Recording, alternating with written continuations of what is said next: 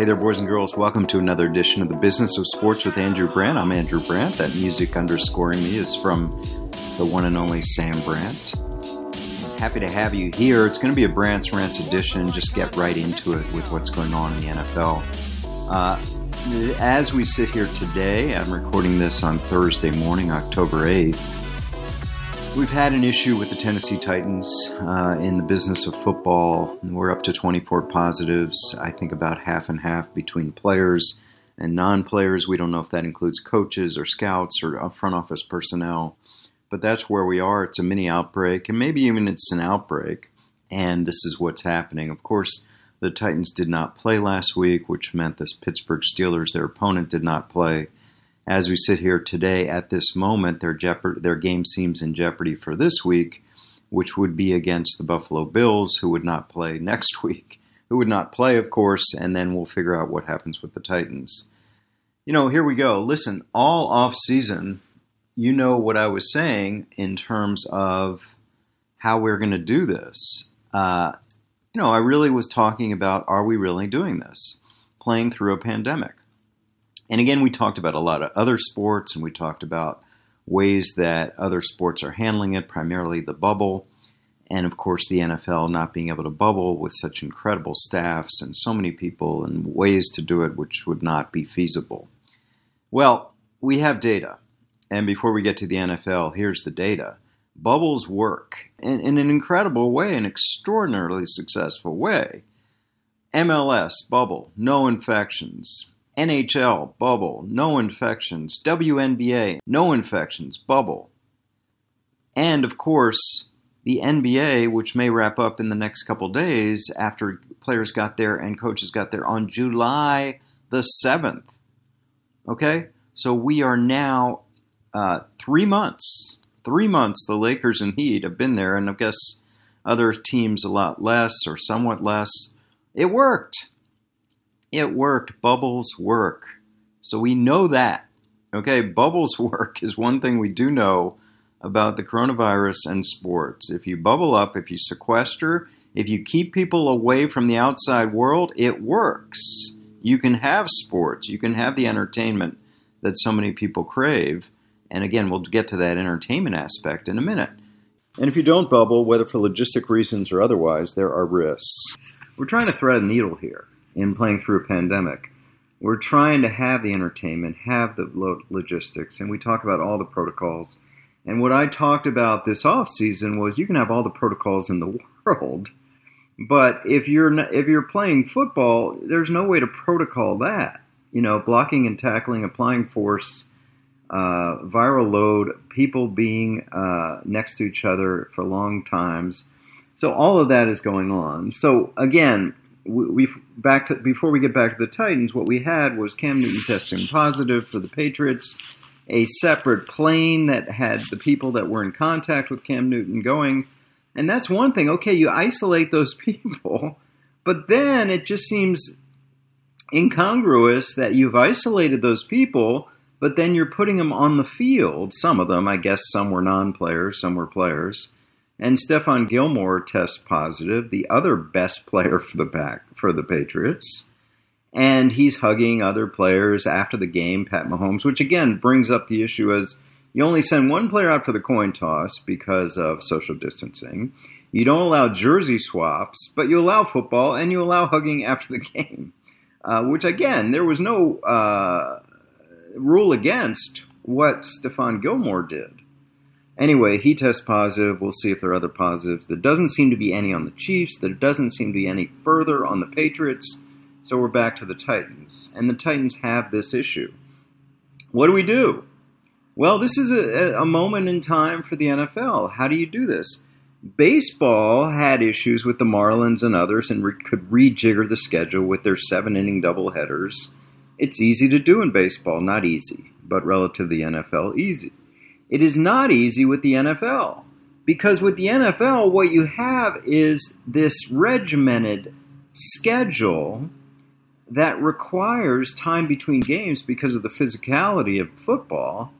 And how are you going to rejigger a schedule with one team, which looks like having 2 down games and hasn't even had a bye week, which, of course, they're not going to have. And then, of course, you've got Pittsburgh, and that seemed to be solved last week, but now you have Buffalo, and how are you going to solve that? And again, when I heard people talking about, well, let's take a pause last week, I'm like, no, you don't want to take a pause. Because if you take a pause, what about later? You're going to need another pause. It is naive to think that this is going to be our only outbreak of the season. Now, I know everybody's down on the Titans. What do they do? Let's blame them. Let's take away draft choices. Let's make them forfeit games. But it's going to happen. It's going to happen. You're not bubbling. I know you're saying players don't go anywhere. They go home and they go to the facility and that's it. But we know this disease travels at warp speed. So we're going to try to get this thing done. And again, that's why I say we're trying to thread a needle with the NFL trying to do this. Okay, we've seen it in college. Games postponed, games canceled. They'll figure it out later. But I think the one thing the NFL has is who among us is really going to mind if this thing goes past the first week of February? Of course, they have the week built in between the championship games and the Super Bowl. That's an easy week to knock out. You don't need a bye week. Forget it. Who cares about a bye week between the championship games and the Super Bowl? It's just for media hype, really. The players can play after a week. And then we talk about going into February if we have to push this thing back with week 18, week 19, week 20, whatever it may be, plus playoffs. Yes, we can do that. Who's going to object to that? Networks aren't. What's the February programming they're worried about? No Olympics coming up? Fans aren't, certainly aren't. College basketball? Yeah, I mean, if it gets into March Madness, but hopefully this will be wrapped up by late February. Wouldn't be 2, 3, 4 weeks extra? And again, now we're just talking about one team. So the natural inclination, because the NFL is so big, it's such a monolith, it's the most popular sport in America, yes, we're concerned. But let's see. And let's see what they do to the Titans. I mean, do they... It's interesting because Major League Soccer had their bubble. The Titans had an outbreak. Not the Titans. The Nashville team had an outbreak before they even went down. The MLS said, don't come. It's the Tennessee team. They said, no, don't come. Would the NFL ever do that? No. They're not going to kick out the Titans for the 2020 season. But there may be forfeits. You know? And then, of course, we don't even know if they're going to play this weekend. Competitive balance is out the window this year.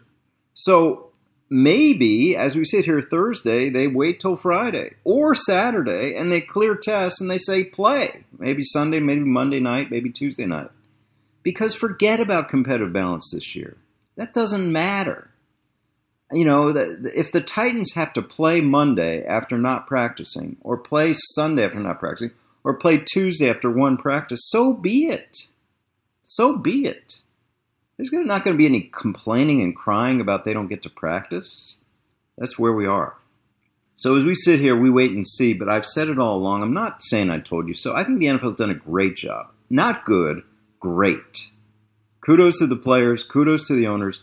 2,000 players. How many? 40,000 tests. 80-something positives.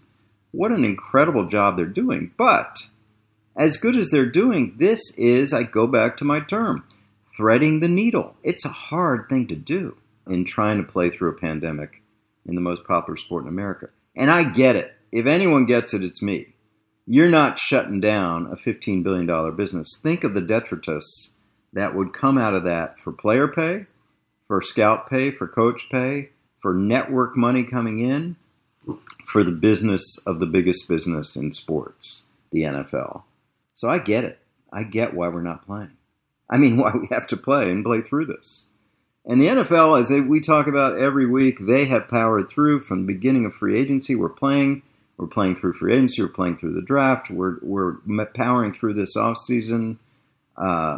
Training camps, of course, a lot of it on Zoom and no games, but season's starting on time. Here we are. We're getting through this. We got a Titans issue, but we're getting through it. So the NFL sent a note to all teams, and I know some are pissed at the Titans. I get it. And it really read like the note that I teach at Villanova that we get from Father Peter, the president of Villanova. Like, it's the same message, and my son's college gets from their president, which is shape up or you're gone. Shape up or we're shutting down. You better get a hold of this thing or there will be consequences. In the case of the colleges, sending the kids home, no way to come back, kids that are graduating won't have commencement, those kind of things. In the case of the NFL, what gets their attention? Forfeiture of draft picks. Fines, yeah, somewhat. But forfeiture of draft picks. That gets the attention of the NFL. And again, executives I talk to, there's been a lot of vigilance throughout these teams. Basically saying you bubble in 2 places, here and at home, and you don't do anything else. Now, are people doing something else? Or were the Titans out practicing when they're supposed to be doing? Who knows? But it's not good for the Titans. Obviously, they're going to have to answer to this, and we'll see if they're playing. Back to my rants in a second. First, a word from our sponsor, DraftKings. Week 4 is in the books. Here we are, Week 5. You got to go to DraftKings Sportsbook. They're America's top-rated sportsbook app. If you haven't tried the app yet, head to the App Store now. You don't want to miss this. DraftKings has given all new users a chance to receive a sign-up bonus of $1,000. Great odds every Sunday. Download the top-rated DraftKings Sportsbook app now. Use promo code ROSS when you sign up. Get the $1,000 bonus. That's ROSS. Get a sign-up bonus of $1,000 for a limited time. Only at DraftKings Sportsbook. Must be 21 or older. New Jersey, Indiana, or Pennsylvania only. Bonus comprised of first deposit bonus and first bet match, each up to $500. Deposit bonus requires 25 times playthrough. Restrictions apply. See DraftKings.com/sportsbook for details. Gambling problem, 1-800-GAMBLER, in Indiana, 1-800-9-WITH-IT. Back to the rants. I want to talk about the Houston Texans. There's big news this week. They have fired the first coach in the NFL this season, Bill O'Brien, 0-4 coach of the Houston Texans, but also general manager of the Houston Texans. So 2 jobs have opened up with the Houston Texans Football Club of the NFL. Everyone is obviously bashing Bill O'Brien, have been for so long, including me, for some of the moves. Obviously, I can't speak to coaching, but some of the GM moves, again, that hit me, not getting adequate value for DeAndre Hopkins, trading Jadeveon Clowney for midline players and actually paying half his salary, $7 million, to get rid of him, and while he played for Seattle, and of course, trading for Laramie Tunsil 2 number 1 picks, which is going to affect them deeply in the coming future, mortgaging, and of course not getting his extension done at the time of trade, which is always a faux pas of a general manager because that's when you have any kind of leverage. Of course, it didn't get done, and Laramie Tunsil used that leverage against the Texans. Got an incredible deal at $22 million a year because he had the extraordinary leverage of having been traded for 2 number 1 picks, that incredible those precious assets, and they didn't get a deal done when the trade was happening. So those are some of the gaffes of him as a general manager. But here's what I want to say. He had no chance. The model of coach general manager is one destined to fail, and he was not put in a position to succeed. I've said this many times. Here's the deal. Coaches have to inspire. They have to motivate it. Players have to like them, at least if they don't like them, respect them. They have to run through a brick wall for them. They have to look up to them.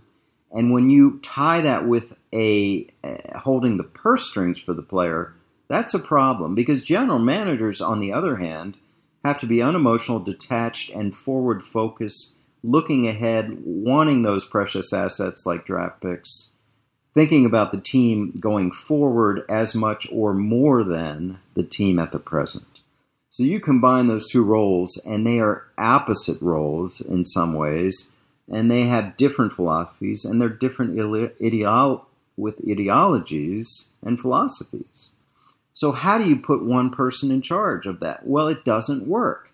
And I was in that situation in Green Bay. When Ron Wolf retired in 2001, our new coach, a couple years in, or 1 year in, I believe, Mike Sherman had done such a good job that Ron said, okay, you're the general manager. You do it. So Mike Sherman became coach and general manager, extraordinary power, but that was tough because he had to handle the purse strings. So he would look to me, and many times he would say, Andrew, I need to, or I will, or I have to make you the bad guy here. And I said, Mike, I totally get it. Absolutely. Totally understand it. Because, again, he had to have the respect and trust, moreover, of the players. So he can't be telling them to go out there, give their all, push themselves, while, on the other hand, saying, I need to slash your salary. I guess he could, but it was much easier to have me handle that part as the de facto general manager when it came, certainly to player finance. I got it. And every time that's happened with a coach general manager, there has been that quote-unquote bad guy like me. In Philadelphia all those years with Andy Reid as de facto coach general manager, he had Joe Banner to play that role. In Kansas City, where he is, I guess he's just coach, but he has Brett Veach to play that role.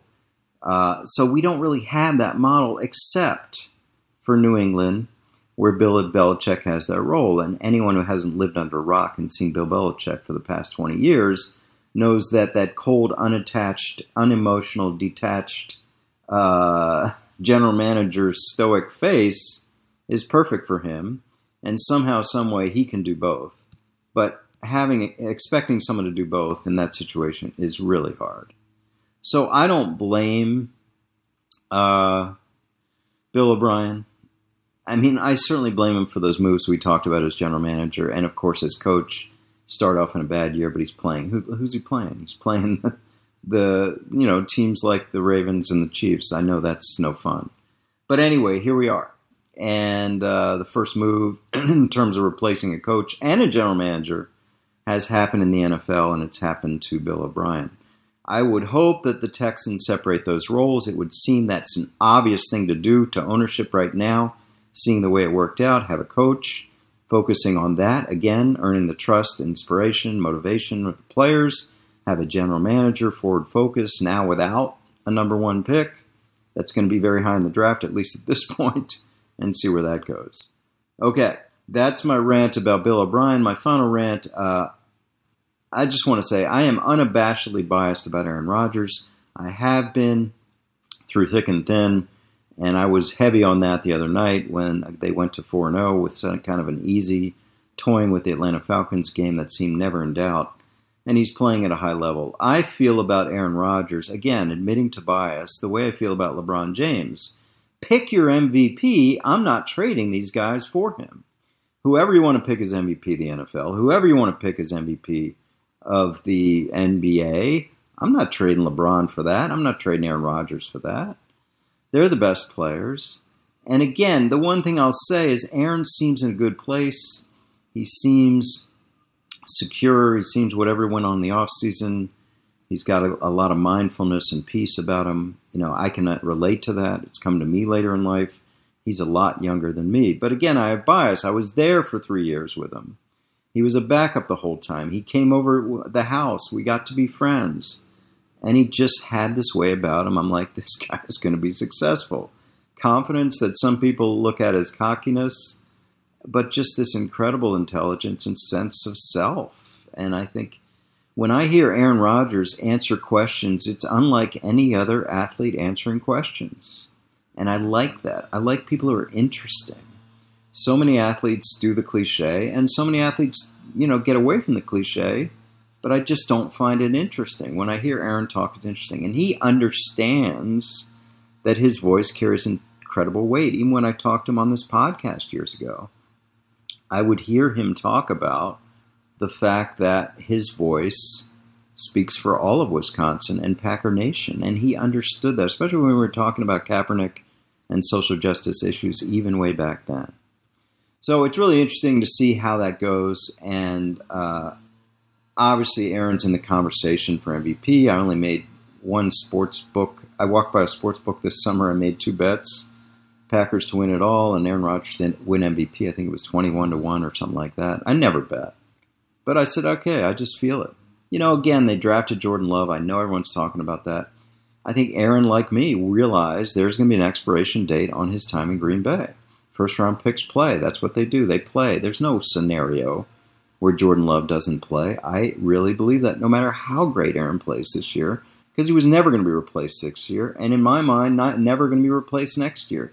So the expiration date is 2022 or 2023. We'll see. But right now he's playing great. It's great to see. I'm unabashedly a fan. I'm a fan of the Packers. It shows on my social media. I don't deny it, and I'm good with it. Okay, that'll do it for this week's edition of the Business of Sports with Andrew Brandt. I'll be back next week. Thanks to my producer extraordinaire, Brian Neal, my musical producer, Sam Brandt. Thanks for following me on Twitter at Andrew Brandt. Apple Podcasts, rankings, and comments, always appreciated.